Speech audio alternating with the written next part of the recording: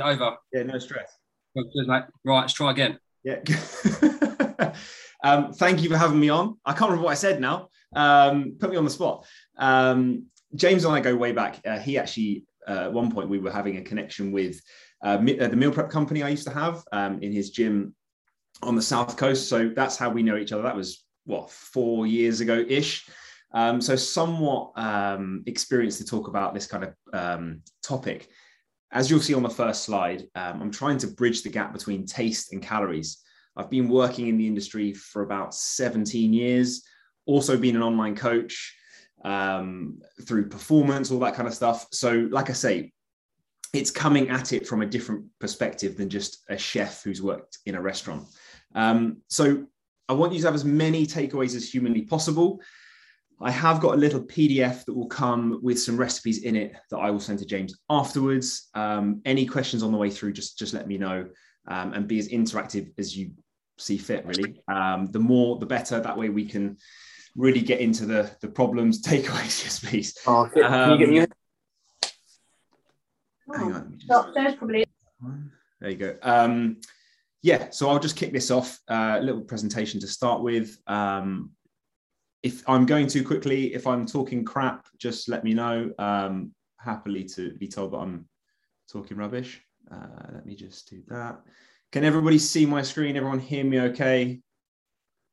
James, if you can let me know. Yeah, all good? Cool. So like I say, trying to bridge the gap between taste and calories, and just to let you know that along this journey that you are on, most of us will be on it from some point in time for some kind of fat loss, weight loss. Others might be on maintenance. But the ultimate goal is to make sure that things taste nice, taste good, and to make sure that you keep coming back and don't have these like weekend blowouts, right? So what I want to do is get into a bit of a problem first, and then hopefully help you overcome it on the way through. So I don't know if James has told you any of these random stats. You've probably heard something very, very similar, but 90% of all diets fail due to lack of preparation. I made that one up myself. But as you can imagine, that if you didn't have James in your corner, you might not necessarily make it through the week as smoothly as you do now. Even though you do have him, it might still be a bit of a challenge every now and then, right? Things happen, things come up. Somebody at work might be a certain way with you, and then you start to sort of like build these things up in your head, and all of a sudden that lack of preparation just leads you to I'm going to use the takeaway drawer that everybody probably has in their house, or stack of takeaway leaflets, pamphlets. They start to get thrown about when things happen, right? You start to justify your actions almost. So the problem, as I see it in this industry, isn't through a lack of recipe books. We have them. I've got a stack of them behind me. I don't even remember the last time I actually opened it up to try and participate in a recipe. The last time I did was a Jamie Oliver 30-minute meal. I completely trashed the entire kitchen. It wasn't done in sub 30 minutes. And I think that is part of the problem as well, is sometimes that to navigate your way around these recipes that professional chefs are putting out there, you have to be a pretty good chef yourself. So that's sort of like problem number one. Obviously, what to eat is the first one, and then the flavor that comes along with that, right? A lot of us think, well, one of your questions was how to make sure food tastes good and not boring. So we will get into that on the way through this presentation as well. Even myself, like I say, I've been in and out of the industry, sort of working in and out of restaurants and chefing and meal prep companies, all that kind of stuff. I still don't know my full way around the flavor table. It's sort of comes with a bit of practice as well sometimes. Second up is skill. Like I mentioned just a moment ago, this has a crossover of time and effort as well.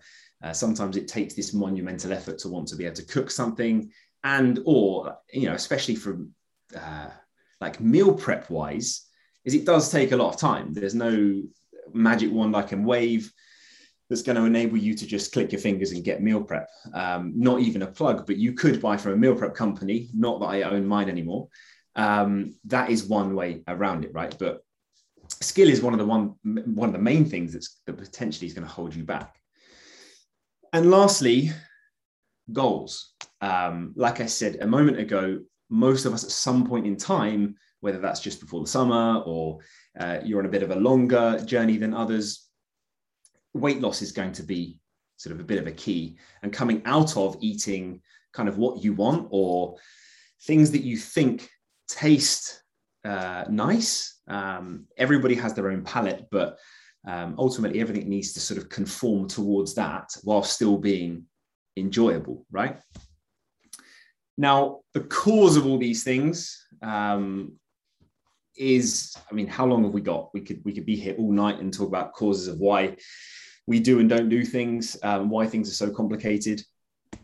But the reason why I picked this graphic is because even myself, if I'm cooking food for you guys tonight, I would be looking at this way across the table at you. I want the food to taste amazing, right? I don't care about how it tastes myself.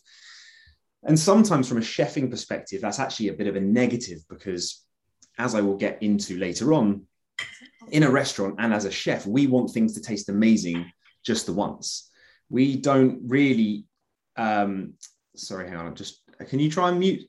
There's a bit of feedback coming through, James, if you can. I've just had Theo's just come on, mate. He's just gone. Oh, cool. We're all good. Fine. So that's one thing. Chefing, restaurant ability, we want things to taste amazing once. That's possibly a cause, you know, the thought of tasty food and being a bit naughty and going out for dinner, all that kind of stuff. The path of least resistance, that takeaway drawer as well. Things can happen in the day. We build up moments and justification for our actions. And ultimately you just think sometimes it's a fuck it moment, right? Pardon the French. No vision can also come into it, where you find yourself eating boring and tasteless food because you just don't know how. Like I said a minute ago, flavor does take a while to get into. And then you have these weekend blowouts, right? Where you've been a bit too constricted. The example I'm going to use right now is every PT's classic of chicken, rice and veg. And I think when most people think of diets, the standard one that comes up is chicken, rice and veg. I'm sure James has been there, done that, got the t-shirt a couple of times, myself included, with that lack of knowledge. And it's you know, we're relative pros in our industry and we fall to the wayside with certain things because we think it might get us the result quicker. When ultimately, when you've been resistant to sort of eating good food, you'll end up having a blowout at some point. We also have peer pressure and events. This is another cause of why we wouldn't stay on track and we just want taste and we don't really care and all sort of bit of gluttony, especially with the C word, Christmas around the corner. It's going to start happening more often. And I'm not suggesting at all that anybody takes Tupperware to a staff do. You can if you want, but it probably wouldn't go down that well. But people are going to be a bit sort of, they're going to act like saboteurs. They don't want you to do better than they are, right? So when somebody comes in and does something different, unless you're willing to deal with it from a mindset perspective, that can be difficult to negate, should we say. For example, you know, why aren't you having a starter? Why aren't you having the full 3 courses? Why aren't you having the dessert?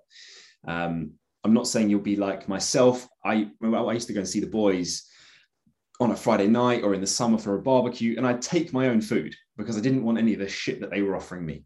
And I just made sure that it was the goal that I wanted was eventually what I got out of it, but it was because of my input and my effort to make sure I wasn't strayed by that kind of thing. So my first piece of interaction, and I will pop the chat box up so I can read that in a moment, but what's the first thing that comes to mind when you think of tasty food? It can be anything at all. Everybody will have their own ones. Papa John's, okay. Fatty, yeah. Jono, what is it about Papa John's specifically? Or is it just Papa John's life? Curry pizza, crisps, chocolate, venison. Venison, that's a That is a curveball one, that one. Meat. Okay. Just give it another 30 seconds and then I'll move on. I have got a point by this, by the way. This isn't just random. Okay, cool. Shepherd's pie. I've just caught that one there. Interesting. It's so Moorish. I haven't eaten it so many times. I haven't known Papa Johnno. And that is now why you're working with James. No. So tasty food, as you saw in the chat box there, it's all very much personal choice, right? But I've kind of narrowed it down to a few things. And for me, this might be the chef in me talking, but how it looks is the first thing that I think of when I think of tasty food, right? You eat with your eyes first, and we'll delve a bit further into that in a moment. Another reason why I changed the graphic to a sweet market stall is because how it looks is going to draw you in some respects. Smell is second for me. That is the second sense. Texture, and then taste. So it's funny how a few of you actually put the taste as the last thing, right? But I want to try and just approach it in a slightly different way to help you to stay on track sometimes, right? It was one thing that I used to take pride of when I was plating up the meals. I had plating up the meals in a plastic container. I wanted to make sure that when I had the meal prep company, all the food looked amazing. Because if you, like I say, you eat with your eyes first, therefore, if that captures you and you fancy that food, then you're less likely to stray, right? If you're like, I don't really fancy that, well, that doesn't look that great, then you're more likely to takeaway drawer comes out or whatever, or go off plan.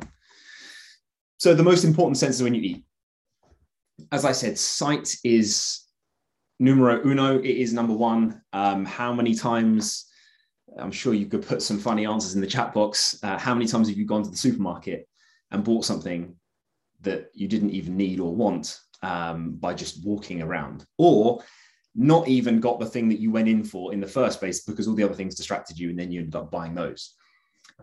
You didn't buy them because they may or may not have been on the list. You probably bought them because you saw them.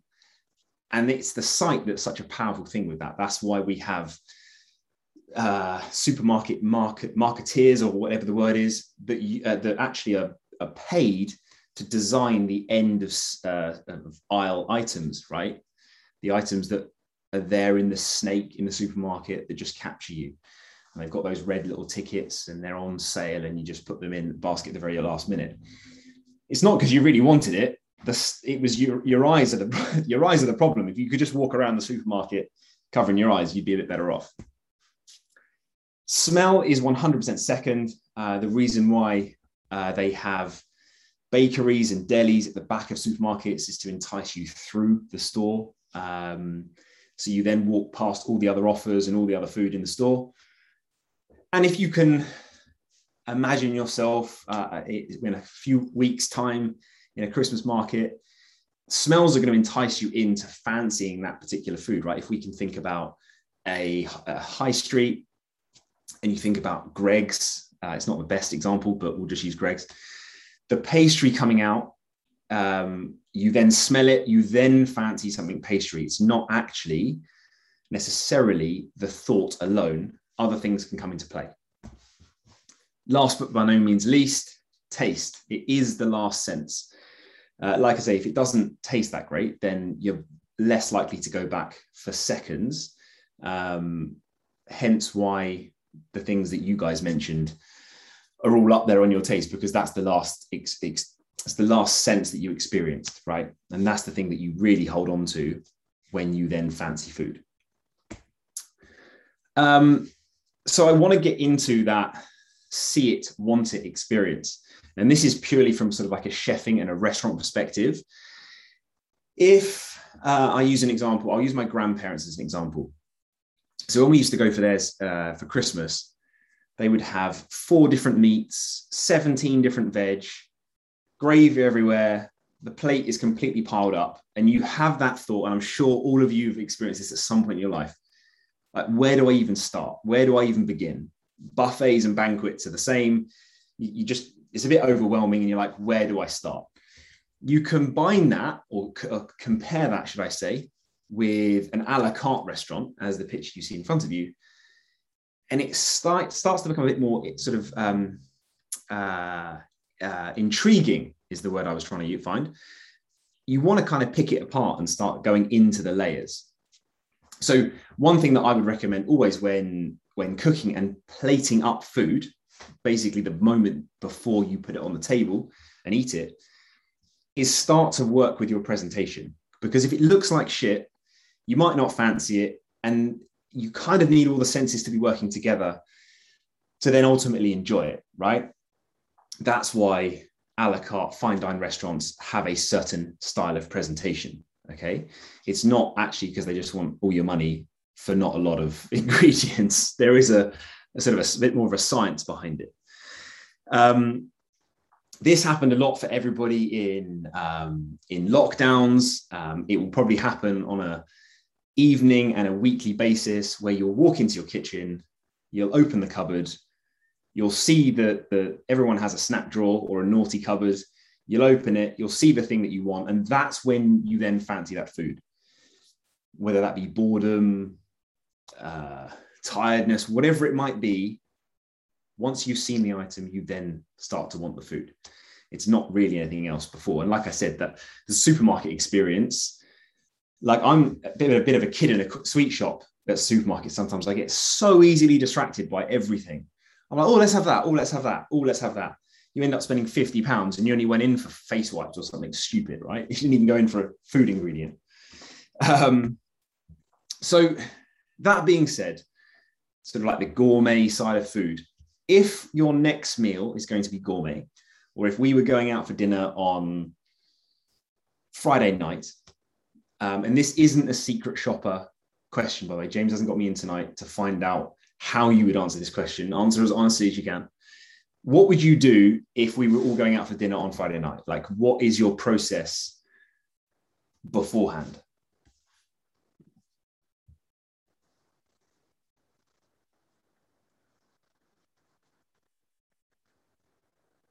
Krispy Kreme as you walk in. I'm just catching up on the chat. The thing with the orange Smarties at the till is that they actually stare at you. They probably have eyes, follow you around like they say that Mona Lisa does. Fast all day. Okay, Jono. Yeah, good. Lower calories during the week in prep for Friday. Yeah, depending on where it is, I might check out the menu beforehand. Yeah.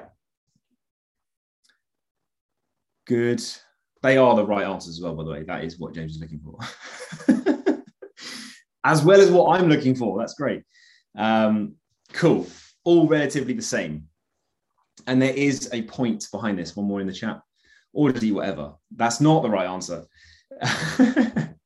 Now, the reason why the others are is because, if we are going out for dinner and the next meal is going to be incredible, I'm hopefully going to give you some tips and tricks throughout this. It's not just going to happen overnight, but eventually at some point in your cooking, your meals will start to become gourmet and you're less likely to snack through the day. You've even mentioned it yourself.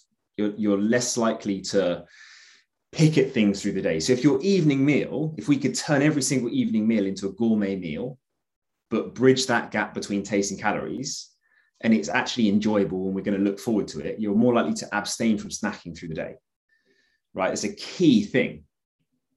So you're not going to waste your calories. I had a conversation with somebody once and he was trying to lose weight and we ended up getting to the crux of the situation where he was eating an entire share bar of Aero on the way home from work because his wife cooked like shit. That's the reason why he said to me, he was like, oh, I don't even like her cooking. So I just eat an Aero on the way home. So I'm a bit full, or it's not enough food. So therefore I'm eating the Aero instead. So they're the sort of things that can start to happen if you're like, really don't fancy that tonight. Or if, for example, that dinner place that we were going out to on Friday night, if it was your worst nightmare of a restaurant, you might go, you know what, I'm just going to fill myself up beforehand and then I'm not going to want to eat. But then the peer pressure moment comes in again. And then you end up ordering a starter, main course, and a dessert anyway, and then wonder why the scales have gone up on Monday, right? So that's just maybe one thing you can take from this, try and make sure that your presentation and the meals are as good as they possibly can be, and you can then look forward to them. So I want to get into a bit of restaurant versus meal prep, a bit of a fight between the two. I think we always think that restaurants are going to have our best interests at heart. Even the cleaner, healthier brunch places. And I will give quite a shocking example in a moment about that, how potentially wrong that could be. But we think restaurants are going to be quicker. We think we know they're going to be a bit more expensive than meal prepping yourself. We think it's going to be enjoyable, blah, blah, blah, blah, blah, right? Meal prep, it might be the opposite in time-wise. You might think that actually if you meal prep, it's going to take you ages, but it's at least going to be cleaner and lower calorie. So you have this battle in your head all the time. But ultimately, unless you cook the food yourself, you don't really know what's going in the food. When I had my meal prep company, and apologies for me constantly saying that, it's like one time at band camp. That's how I sound. That's how I think I sound from the American Pie days. It will be something that I draw to all the time, because we used to have our food sent off and tested at laboratories, right? And I got distracted. I was distracted myself by American Pie, and I've completely lost my train of thought. Weighing your food. Okay, so that's where I was going. Weighing your food and knowing that when you cook it yourself, that's the only surefire way to know what's in that food, right? Single ingredients, that kind of stuff. You know what you're putting in it. So like I say, when I had the meal prep company, there is actually a discrepancy on all labels within an allowance, all right? There's a certain percentage they can have under or over. As long as the average hits, that's okay. So even though you're putting into MyFitnessPal or whatever tracking app you use, there still may be slight discrepancies. That doesn't include a chef putting as much oil as he wants on a side salad because he thinks that that's going to taste nice and look shiny for you to eat, right? So it's just about being a little bit more mindful when we do go out to eat, not trying to scare anybody into never going out for dinner ever again, right? So this is literally a classic example. So I'm helping out in a restaurant locally. I won't name the name just in case, in case some of you are closer by. The head chef asked me to make scrambled eggs. So I cracked 3 eggs into the pan. Normally, if I was cooking at home, I'd take a yolk out and probably add another white. Started mixing it around in the pan like you normally would scrambled eggs. And then he said, well, can you add some cream, please? Like, what? Okay. Then a tablespoon of butter. I was like, okay, fine. So I kept mixing it around. And then he was like, right, okay, I don't need that yet. So leave it to the side, left it to the side. And he then came along at the end and put more cream in it to mix it round to make sure that it was ready for service. Now, you can probably taste this if you have ever had scrambled eggs in a nicer brunch place or whatever like that. But the ultimate goal there is to make that food taste amazing once, right? We want you, the royal we, chefs, want you to have an amazing experience once. We don't think you're going to come back every day. We don't think you're going to come back breakfast, lunch, and dinner. We want you to leave a great review, tell your friends so that the restaurant makes more money. So as you can see in my left-hand column example, eggs, butter, cream, scrambled eggs, you'd probably have it with some sourdough bread. It's coming in at around 200 calories. You would be absolutely shocked if you cut even a finger slice of bread and then weigh it on some scales and then put it in MyFitnessPal. That's why people say to avoid bread, because the calories can add up very, very quickly. Have a coffee. Yes, some of you might have black coffees, so the discrepancy might be a little bit less, but still, that total column is coming in at over 1,000 calories for something as simple as scrambled eggs on toast with a coffee. You flip that into cooking it yourself. You've removed that yolk, like I said. You've added another white, so you've got more protein. You've still had the bread. You still had the coffee. But if you just stop there, you'd be roughly half the calories of eating out. But the caveat to this is you can now suddenly add tomatoes, mushrooms, spinach, and the dreaded avocado, dreaded high-calorie avocado. and you're still 200 calories short of going out for brunch. And that just gives you an idea of how much more you can do for yourself in terms of performance, energy, recovery, sleep, the lot, by having a multicolored plate, right? So one thing we'll get into in a moment is like vegetable increase. So as you can see, the two verses, one is going to fill you up massively and the other isn't, but the other is 200 calories more than you were cooking at home.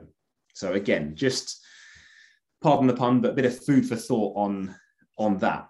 My tip for eating out is to try and eat where you can single ingredient foods, and or if you want sauces with it, to order them on the side. So you can kind of control what you want on them, right? Something like hollandaise sauce, for example, is basically just butter and egg yolks. That's how it's made.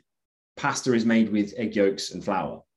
That's it, right? The fattiest parts of the egg. So going to get into some tips and tricks now. Like I say, if you've got anything yourself, put it in the chat box. If you think I'm talking rubbish, tell me also. Apologies to anybody that speaks French. I'm going to butcher this, but mise en place is also known as meal prep. It is very beneficial to do when you are trying to get to a goal. If we can plan everything out for us, even if you were to plan what you're having for breakfast, lunch, and dinner, I think that's why sometimes, in the PTing, James will probably nod his head in a moment. A lot of people reach out and say, can I have a diet plan? Because they think that's what's going to work. But actually, it's the accountability to stick to that, right? The diet plan works if you stick to it and you actually eat what you said you were going to eat, right? And not just eat like a twat. Pardon my French. That French I can do, not mise en place. So yeah, the more prepared you can be, the better. So my first top tip is seasoning. I will get to why Jesus is on the screen in a moment. But if you could take one thing from this, this would be it. I'm going to bring the example I mentioned a moment ago in the form of chicken, rice, and veg. Something so simple, right? Just imagine that dish not seasoned at all. We're now going to go into the supermarket. We're going to go to the seasoning aisle. We're going to grab a few seasonings. We're going to grab 7 in total from the ingredients above the single ingredient foods. I'm talking the chicken fajita mix. I'm talking lime and chipotle, barbecue, jerk, curry, 5-spice Asian. There's the 7, right? We're gonna sprinkle that on top of our chicken, rice, and veg every day we want to eat it. You've got the same ingredients. You've changed the flavor 7 times. You've, in your head, because of flavor, you've eaten 7 different meals across the week. It's the same ingredients. So the simplest way to get yourself to think that you're eating different food is by flavoring it differently. Yeah, so Monday, you can actually work yourself around the world. Monday, we've gone into the Caribbean for some jerk. We've gone into the deep south, into America for barbecue. We've come across into Asia with the 5-spice. We've gone India with the curry, and we've gone, I don't know, tomato and basil, for example, or an Italian one into Europe. I'll just stop at 5, but you can kind of get the idea. Unless you're eating the entire container, which I would not advise. After this, YouTube search the cinnamon challenge. You'll understand why you don't want to be eating that much seasoning. It's negligible calories, like 10 to 20 max. The chat box has popped off. Just going to pop in. Okay. We got anything in there? Cool. I often find that seasoning, there's normally sugar. There can be in some, like chicken fajita, for example, is a classic example of this, to have like sugar inside it. But like I say, the amount that you put on is going to be negligible compared to the other thing I saw in the chat then was like mayonnaise. Mayonnaise is going to be, 560 calories per 100 grams. You're not going to put 100 grams of chicken fajita seasoning on your chicken. because you just won't, right? It will taste like, it would just taste like seasoning. You might as well go and throw the chicken around in some soil and try and eat that. That's kind of the texture and the flavor you're going to end up getting. And the reason why Jesus is on the screen, just to quickly finish this piece off, is that salt gets a bad rep as well. Back in the day, salt is used as a preservative. If you buy any pre-prepared meal prep meals in the supermarket, soups, things like that, it's going to have a sodium content because they're trying to preserve the life of it. That's ultimately the reason why they do it. But you'll be surprised how far salt and pepper can go in just, even in eggs. Cut a boiled egg in half, salt and pepper, it completely changes the dynamic of that ingredient, right? So don't be afraid to put salt and pepper on. Next one up. It started out as plant-based. I changed it to veg-based. It's not a poorly presented slide. I meant to make it look like that. Don't tell me it looks rubbish. Worked really hard at this. The reason why I wrote plant-based first, possibly to spark some fireworks up. I don't mean everyone to become a vegan, everyone to be a veggie. It's your own decision, just like something else that's floating around about at the moment, beginning with a V. It's your own choice. Nobody else should teach you otherwise. But the reason why plant-based is here is because I think it's a fundamental that everybody can benefit from. Yes, we need our protein in to some degree, but everybody needs more colorful palettes. Everybody needs more colorful dishes. So another thing you can take from tonight is make sure that your food doesn't just look one color. It needs to have some difference in it, right? Even if you've covered it in sauce, it needs to have some different ingredients in there rather than just, I mean, even that example I gave earlier of chicken, rice, and veg, that example is generally chicken, broccoli, and veg. That is the PT's go-to. But we need some more in there, right? So I like to use a little rule of just always add 2 veg to any meal you're doing, even if you're cooking one from a recipe book. If you've got one off the internet, I don't care where it's come from. If it's come from me, add 2 side veg to everything. Unless you're eating avocado like it's going out of fashion, or deep fried potatoes or sweet potato, they're going to have a slightly higher calorie limit than things like cucumber, peppers, tomatoes, baby corn, carrots, fine beans, things like that. So calorie per gram, you're going to be really well off by adding 2 veg to every meal. The other thing with veg is that they don't take very long to cook at all.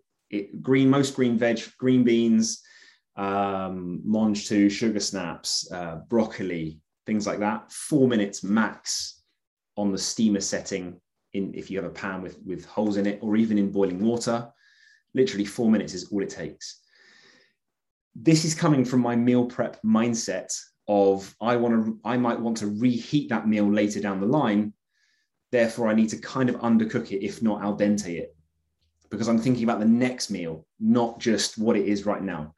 I'll bring my grandparents up again. They always used to cook broccoli so that you touched it and it broke apart, right? And you had all the florets of broccoli floating around in the water. You've probably taken it too far. And then when you reheat that food again, like I said almost at the beginning, it's going to look like shit. And you're going to go, you know what? Let's just put that in the bin. Let's pull that takeaway drawer out, right? So just something to think about. Little rules that you can add in for yourself. Like another one for me, like with just something as simple as water, I make sure that's a litre. I drink 3 of them a day. And that's my rule. James is getting his out now, the water. Same thing for veg, right? Every single meal, always add 2.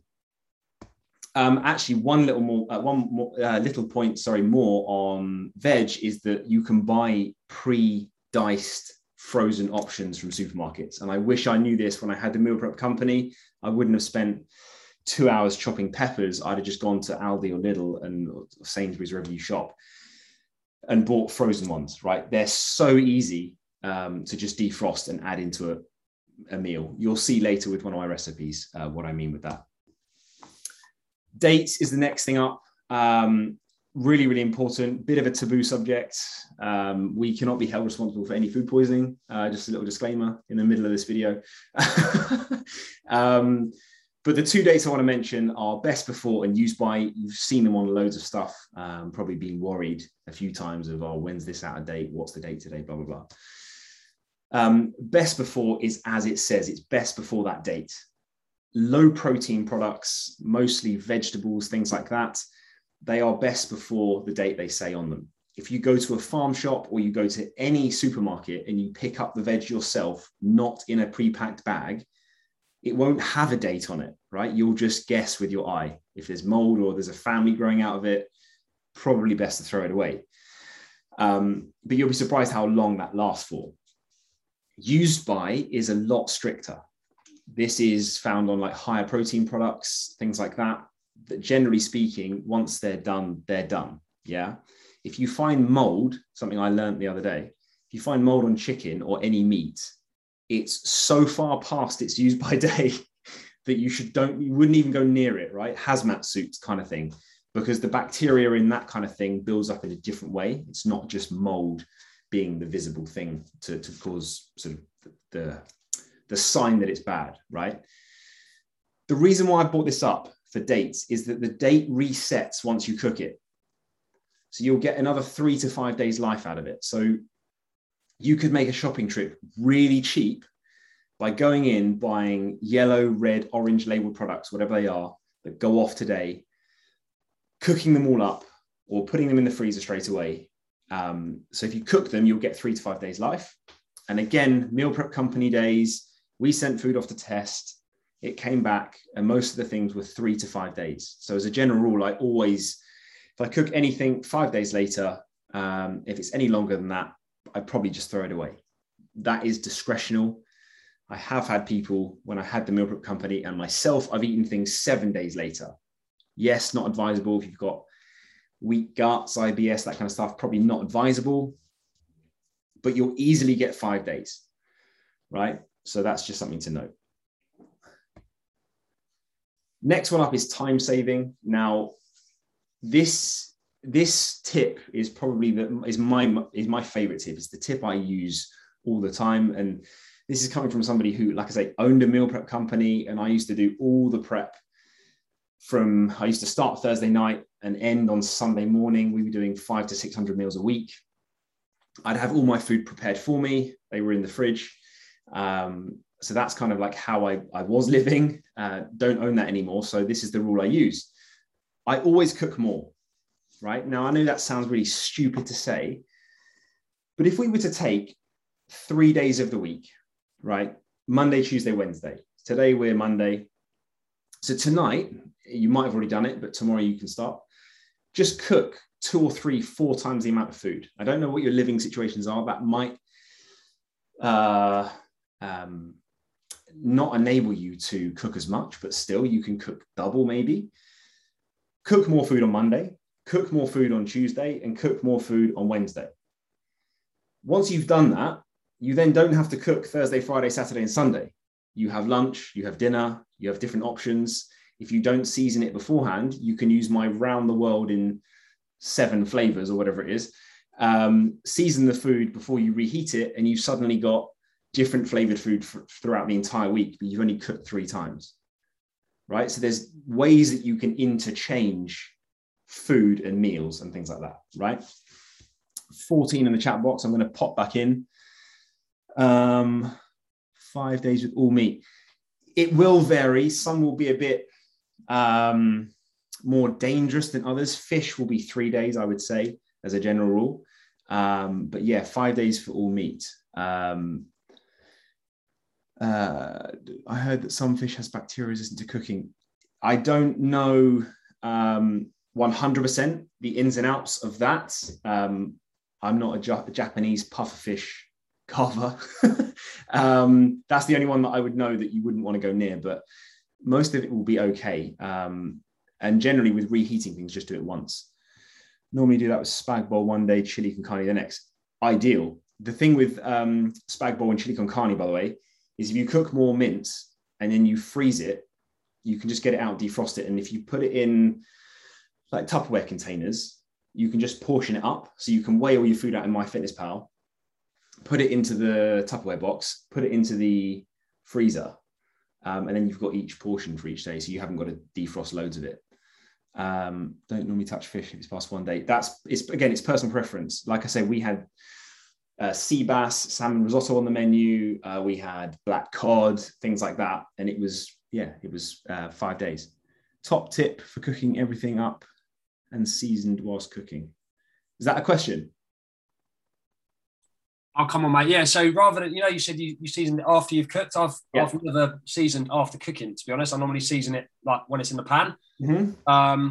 How would you do it? So say you were cooking up for, like 5 days worth, and you wanted everything seasoned separately. Yeah. Is there a way of doing that all at once?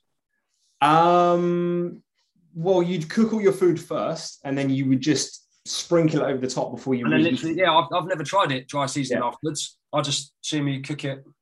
It's not going to have as an intense a flavor. Let's not be under any illusion with that. Like, you'll get more flavor whilst cooking it, right? Which is why things like the example Rob gave, like spag bowl, chili con carne, they will actually get better with age. Like beef does that weirdly because it kind of infuses into the meat.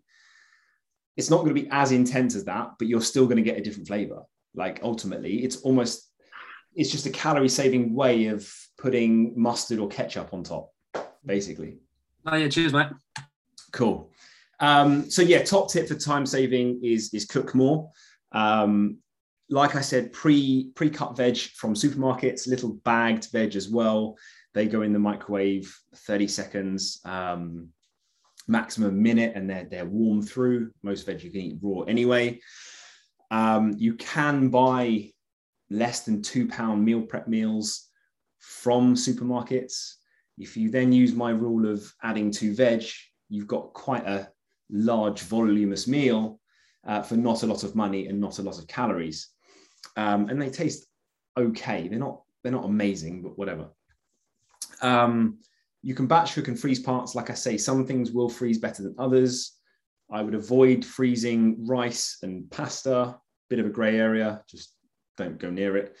And I think one of your questions that I wrote down previously was like, what is your best tip on like a long journey?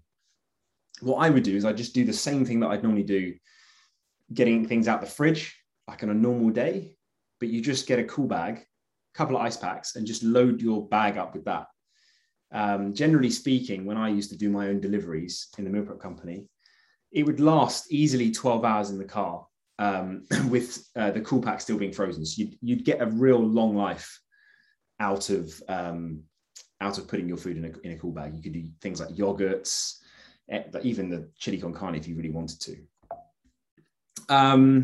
So moving into a bit of kitchen skills before we get into some playing around with some recipe ideas. Kitchen skills, unfortunately, like I said at the beginning, I can't wave a magic wand to make you incredible Gordon Ramsay chefs.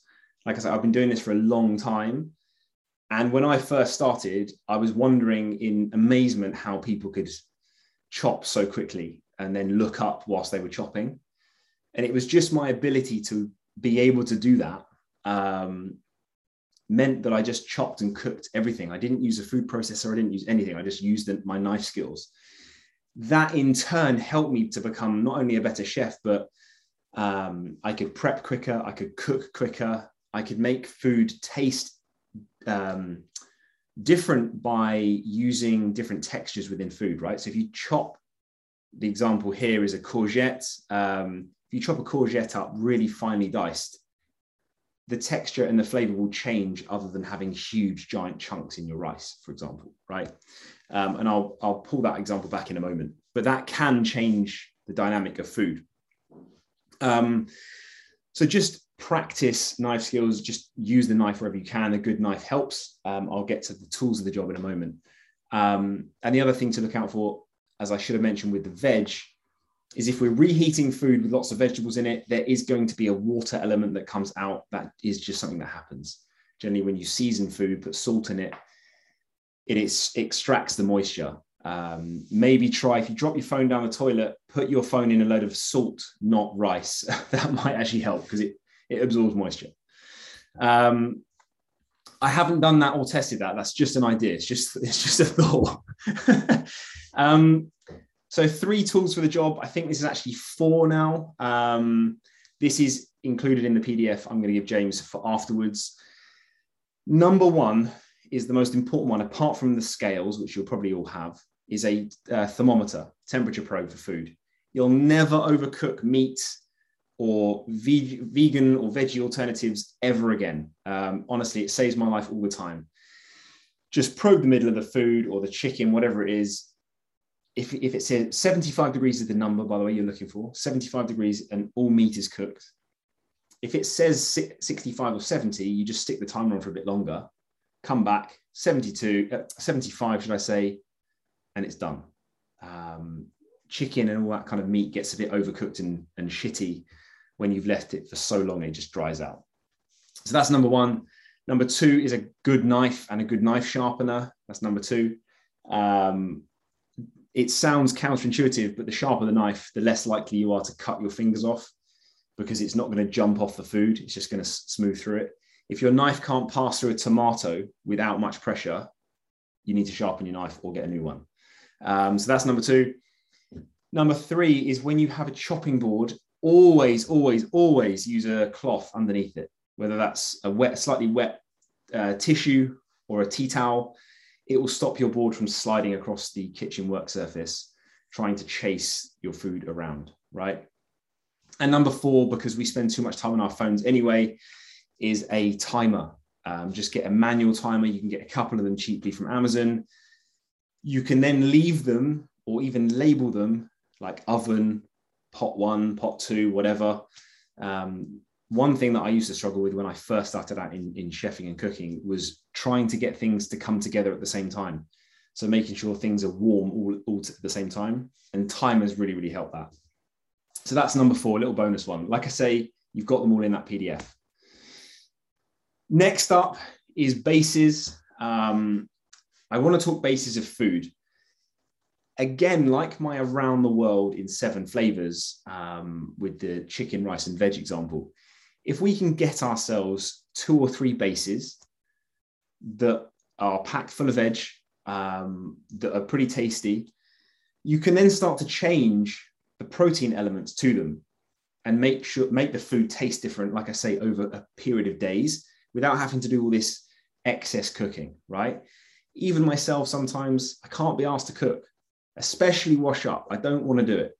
So having little tricks and tips in your locker, in your fridge, available with this just means that your food can be diverse and it doesn't feel like you're eating the same thing day in, day out, meal in, meal out. First base up that I'm going to give you guys in the PDF is the Mediterranean chicken. This is one of the meal prep meals I had, one of the most popular. I used to order about 6 of them a week for me over 7 days. I had them for breakfast. It was amazing. So the base here is couscous, courgette, red onion, tomato, peppers. You basically put it in one tray, put it in the oven, 30, 40 minutes later, you add the couscous, cover it with foil. It steams itself, and then it's done. Like I say, I've given you this recipe in that PDF, so you haven't got to worry about frantically writing it down or anything. You have this one, but this is a really good go-to. The other one that I'm loving at the moment is Bubble and Squeak.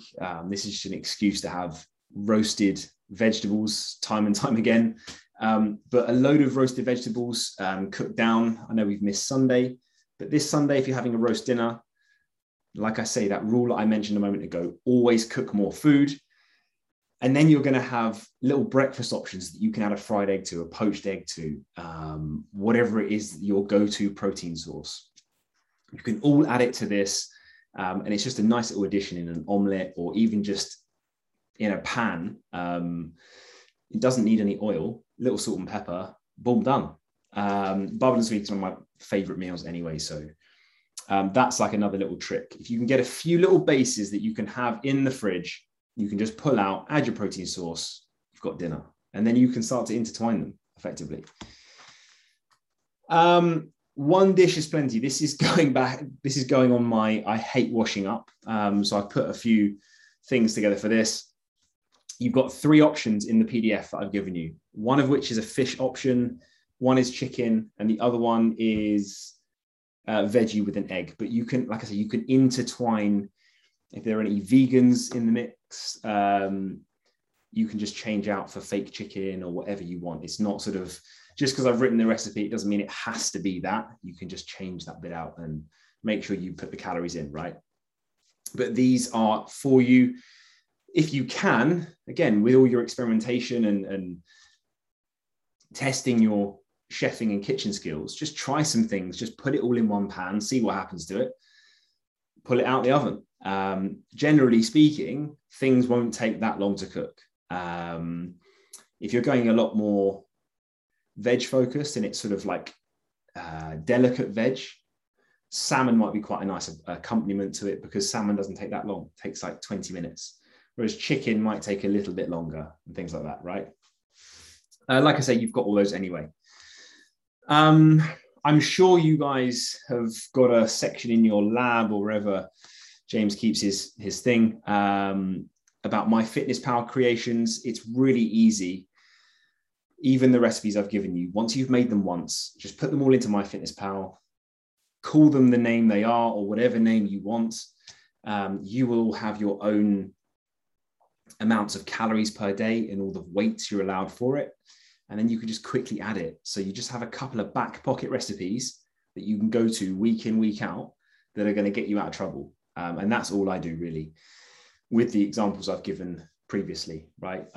Sometimes I try and create some things from scratch. Other times I just make sure that I have my back pocket recipes that I can quickly rustle up, right? Nobody wants to look like Alan from The Hangover in bed at night, wondering how many calories you've eaten in the day, right? It's not ideal. Excuse me. Snacking and protein targets. Now, I think with every snack, generally speaking, it's higher carb than protein, but there are some little tricks that you can have. Boiled eggs are great. I've seen the Co-op do them at the moment. Just a nice little thing to have on the go. If you add some salt and pepper, like I say, it stops it being so eggy, which is half decent. Mackerel and sardine tins. You can find them in the tinned section in supermarkets. There was even a katsu curry version of it, which is just quite nice to just eat out of the tin. Beware, some of them are very high in calorie, even though the name suggests that they might not be. So that's just something to look out for, but they're really, really good to just help your protein targets. Obviously protein bars, but I'm sure James might agree with me on this. If you're trying to have a protein bar or a healthy bar as an alternative to eating a chocolate bar, you might as well just have the chocolate bar in the first place, because it probably isn't going to fit the bill. None of them taste as good as the thing that you're trying to avoid. So if you can make it work, just make it work with the first one instead of eating double the amount of calories, right? The other thing with snacking as well is, as I mentioned before with the vegetables, the little bags of veg you can buy in the supermarkets that are almost like one portion. They're really quick and easy to just munch on. That question that was about long drives, they're really good, like baby corn, you can just munch on the go, carrot batons, things like that. Even if you're caught short, I think McDonald's have carrot batons in a little bag that you can buy if you needed something. I know we have some really great service stations, but generally speaking, everything that you can snack on in the car is all beige. It's all one color. All the stuff that you really want, you either have to cook it or it's so hellishly expensive, you don't ever think it's worth what you're going to pay for it, right? This is something that it may seem really, really stupid, right? But smart and efficient shopping, as I mentioned way at the beginning, with regards to straying off plan, your eyes deceiving you, smells kicking around, have a list, plan your food out for the next few days. It will help no end, right? Like I say, if you do that Monday, Tuesday, Wednesday thing, your shopping list doesn't even have to be that eclectic. Doesn't have to have that much on it. You can just buy more of the same thing, cook more of it all, and you've got your food for the entire week, right? But write a list, go off that, try not to stray, make sure that you know what you're eating. Otherwise it's trying to stand in front of ingredients, hoping for inspiration isn't going to help, right? Like I said, I've been doing this a fair amount of time. It takes a while to be able to come up with something just off the cuff, right? So that's my tip on that. I know it might seem, probably should change the analogy, but I don't want to teach anybody to suck eggs, right? It's I have to use food analogies. It's a webinar about food. But yeah, the most basic ones, sometimes you just kind of lose sight of. Maybe just light bulb moments for this whole thing, even if you haven't heard of stuff before. So that's kind of wrapping up a bit of quick fire meal prep top tips and tricks. Like I say, there is a PDF to follow with recipes and all that kind of stuff on it. Does anybody have any questions? I see the chat's at 21 now, so hopefully haven't missed any questions. Digital thermometer, yeah, cool, nice. Chat kicking off there with good tips and tricks on that as well. So what about drinks? Any to steer clear of? When you say drinks, Jono, do you mean like alcoholic drinks, or do you mean juices, smoothies, soft drinks? Ultimately, your goal will dictate that. As a general rule, I don't drink my calories, right? I'm going to contradict myself. I have started to, because I'm fasting until about 12, and then I go to the gym and I take a smoothie, homemade smoothie on the way. But yeah, I just go 0 cal drinks all day long. I've completely lost the thing I was going to try and say, but there's no point in avoiding a diet drink if your normal go-to was a full fat one, right? So yeah, 100%. I reckon that's for ultimate health. Obviously, long term, a diet drink isn't going to be that great for you, but if it helps you to stop eating something sweet, then it hits the spot. 100%. Cordial is great, yeah. Real limes as well are really good in water. If you just want a bit of different, if you're a bit bored of water, squeeze the lime in. Any other questions? Any tips and tricks or hacks you could suggest? Not that I'm that in tune with T1D. You'll obviously have your own things that you can and can't eat. I can't remember which one it was for, but I know grapes are really, really high in sugar. So they're things that you probably have to avoid. I would just try and pick a rule for yourself that helps you to stay with like an insulin even keel, if that makes sense. So you might be like eating little and often rather than bigger meals to stop having slumps and then craving things. One thing I will say is I don't actually believe that the human brain can distinguish the difference between tiredness and hunger. I think everybody's go-to when you're tired is just to eat calories, and we just know that we can get energy from calories and food. So olives are a great snack. Yeah. Nuts. Yeah. Nuts, be careful with nuts. The only tip for that is they are hugely high in calories. Any other questions, guys? Fire away if you need. Like I say, I've got the PDF. I'm going to pull that up now so that I know James has it. But any other questions, pop them in. Don't be shy. Have we covered all the ones I sent over, mate? I can't remember what they were. Hang on. Yeah, I can do them.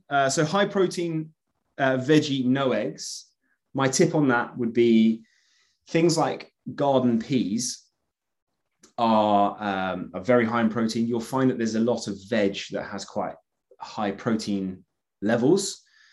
The problem you'll find is being veggie and not being able to eat lean meat is every choice you have is going to come with carbs. So even something, you might have seen the graphic on social media that Black beans are a higher protein per gram than steak. Yes, but they come with a load of carbs with them as well. Therefore, like the way up of them, you'll end up eating more calories with the beans, right? But yeah, peas, beans, edamame beans, all that kind of stuff. Beans, legumes, whatever the hell it is, quinoa, couscous, things like that. They're going to have added protein rather than just being carbs, right? So swapping out bread and pastas for quinoa, couscous, and things like that, that's going to help you on that one. 10-minute lunches, my absolute go-to at the moment, and I'm going to be recording a reel on it, so look out on my socials. It's a 5-minute meal. It's the Swede carrot mash, and you can buy that from Sainsbury's. I think you can even buy it from Aldi. Heat that up for 4 minutes in the microwave. Get a couple of the little bags of veg. They go in the microwave for a minute. Pre-cooked turkey, sprinkle it over the top, bit of mustard over the top, and you've got a meal in sub 5 minutes. So you're welcome for that one. But I like to use little tricks like that. I add what I mentioned a moment ago, like the katsu curry sardines. I add those to the mash as well, or just a couple of bits of side veg, those bagged veg, or the frozen veg, roast that down, and I add my protein element to it. And most of it comes in at sub 10 minutes. It doesn't have to be that fancy. As long as we get some flavoring in there, we're going to be good. On track while cooking for the family. Use my seasoning tip on that one. So the seasonings at the top, like I say, you can add them afterwards, or just if it's the kids or somebody that doesn't like a certain flavor, you can just move their meal or portion to the side and then just carry on with your cooking. That's my golden one tip on that. Like, yes, everybody's living situation is different. Some people might not like certain things. So with that, just remove their bit and just carry on with yours. Don't sort of jeopardize yourself. Everybody should be on the same page somewhat. I know much younger kids might be a bit of more of a problem, but yeah. Bulk cook, no boring meals. As I said, I think we covered that question. Just always cook more. So if you enjoy the example earlier, like spag bowl or chili con carne, just cook more of them. I'll get to those couple of questions in a moment. Low calorie desserts. Don't ever underestimate a meringue. Honestly, probably the best 50 calories you can ever eat. A little pot of yogurt with a meringue over the top and some frozen berries or frozen fruit. It's just like an eaten mess. It almost like tastes like you're eating cream. It's almost no different. So that would be my decadent low calorie dessert. You can also fry off veg as well, fry off frozen fruit, and it tastes really, really good. It kind of makes its own juice. You can do it with peaches and blueberries, mango, that kind of stuff. So it's just kind of like manipulating that somewhat. Other questions. Sauces taste good without the shit. Use my flavorings, use my seasonings. Tomato sauce bases are quite good. Chopped tomatoes, passata, things like that. You can add those seasonings in. So you can add a fajita to it. You can add Chinese fire spice to it. You can add barbecue to it, tomato and herb to it. And once you've done it yourself, you can then just pop it into the freezer, and then you've got like a little sauce for everything.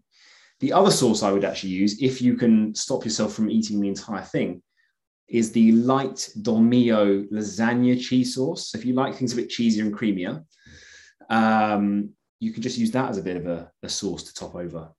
Pasta sauces, yeah, just make your own. Yeah, my go-to with any like pasta sauce is like a tomato passata. Yeah, exactly. Yeah.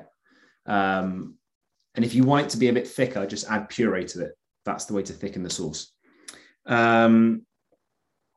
And we've done the on-the-go things. Just take your own food with you. There are going to be things you're going to have to just sort of like overcome. And unless you have some massively high-end SUV 4x4 thing that has a microwave in the boot, you're probably going to have to eat your food cold. So you'll have to just pick some options that work best for that. My couscous base that I've given you in that PDF is very, very good cold. So that's just another option. I think when you think about it, if you know that the food is going to be cold, it's easier to get your head around, right? So even something like lasagna, yes, it's going to be better hot, but it's also equally as good cold, but it's just a mindset thing. Or a big thermos. Yeah, that would keep soups. Certainly soups are like a really good go-to. Not suggesting necessarily downing a soup cold, not my personal preference, but a big thermos would 100% do that. Or just turn the heating up or a heated seat and just rest it on that. Don't advocate that. That is a joke. It might work. So best cheapo chef knife, TK Maxx. They do really good cheap ones. It just needs to be sharp. Sharp will help you to speed up your cooking, your prep. If you work out and lose 300 calories, does it mean that you can technically eat 300? James is probably the best person to consult you on that. But ultimately, the deficit he gives you, if he is giving you a deficit, just stick with that. Don't try and replace it with food without his sort of like consultation almost. 100% on that. The exercise you do is on top of the calories that you're eating is something different. Intuitive eating, it has its place. If you're very, very good with how many calories and you don't mind being Alan from The Hangover and seeing calories pass past your eyes, it's way easier to track it. It's less mental energy. It's less mindset space. Unless you've been doing it for a very long time, it's fucking hard to do, pardon my French. Really is. You'd be shocked, seriously shocked, at how many calories are in certain foods that you just think, oh, that'll be all right. Like an almond croissant. Where did I used to get an almond croissant from? I think it was Carluccio's, something like that. 600 calories for an almond croissant with the proper one, the one with the stuff, the almond sort of paste inside. 600 calories. And I was just eating one of them on the way to work when I used to work in London. Yeah. If you're intuitive eating and you think that's okay, you'd have completely ruined your calories for the day, for example. Any other questions? Meal prep and nutrition is the hardest part of dieting. Of course, 100%. If you can get around that, the meal prep and nutrition, and just like I say, that meal prep side of things, cooking more, that will help. Obviously, portion control will come next and not eat the whole entire thing in one sitting. But some back pocket recipes that you can just turn to that you just know are quick, easy, and within your calorie limit, that's going to help you no end, right? So you can kind of, like, for example, myself, so I live with my wife. When I do scrambled eggs, I do 6 for me, 3 for her, and I remove, I think 6 yolks, or I just use egg whites. And then I just know that 2/3 is mine, 1/3 is hers. So, and that's just my go-to now. I don't even need to track it. I know roughly how many calories it is. Cool. Open eyes, pleased to hear it. Co-op as well. And I didn't realize this the other day, right? Co-op is convenience food. It's always way more expensive in co-op. So if you are relying on the co-op, just do your shop in Sainsbury's or Aldi or Lidl, or I mean, you could probably even do your shopping in Marks and Spencer's, and it would probably be the same price as the co-op. But 100%, you'll actually feel better as well. If you can get more veg in your diet rather than just buying pre-made food, you'll feel a whole lot better. Trust me. Been there, done that, got that t-shirt. Just do it differently. Yeah, 100%. Another little rule on that as well that will also help with gut health is if you have chicken one week, swap it for turkey the other and just cook it exactly the same way. Same thing for, I don't know, something like a sugar snap pea versus mange two. Just swap them. So just make little alternatives week on week to make sure that you're not just eating the same food all the time. If you have room for a big freezer, it's a game changer. Yeah, easy. Henry, the challenge with a big freezer is making sure that you get your food out the freezer so that it's defrosted in time ready to eat. Forgetting is not ideal. Business idea. Here we go. Bring back the meal prep company. Does anybody have any other questions apart from Henry renting out space in his freezer? If you've got any questions, guys, just pop them in the chat, or if you want to come on and ask anything quickly. Don't want to keep you all too long tonight. We'll just give you 30 seconds or so. While I'm waiting, how much do you bench, bro? I hate bench press. I hate it. Can't stand it. Healthy pizza recipe. I will talk to James, and I might flick my in-house chef fakeaway over to you for free. I might slide that across. But yeah, as a little tip for that, just if anything tastes like pizza, if you can get tomato on it, cheese on it, and mixed herbs or basil, basically anything's going to taste like pizza. You can turn a slice of bread into pizza that way, and it's not going to be Papa Johnno. I have got a good memory. I'm bringing it back in. I should be a comedian. Your go-to dirty takeaway. Probably pizza, to be fair. Although recently I've had a couple of different Indian takeaways, and I've even completely diverted from the ones that are covered in oil to a way cleaner one. It's probably double the price, but it doesn't make me feel like shit. But that is a great shout as well. Chicken shish kebab. Yeah, 100%. Just no chips. Any more questions, guys? We're all good. What I need you to do before we go, if everyone can get their phones out, take a quick snapshot of your screen or screenshot from your phone. And I need you to share it on your social media. So obviously tag Jonny, which is at the Coach's Chef. Yeah. And obviously don't forget to tag myself and Henry in there as well. And before we all go, can everybody please put in their biggest takeaway, excuse the pun, in the box with what you have learnt and what you're going to take away and implement from your next couple of meals. So if we can all do that, guys. So just take a screenshot, make sure we tag everybody afterwards, and just put in your biggest takeaways in the box, and thank Jonny for everything that he has done for us tonight. Thank you for having me. Tacos after this. Where are you going? I've got tacos to make. Tacos. Oh, lush. It's not Tuesday. What are you doing? Oh, yeah. pub night on Tuesday.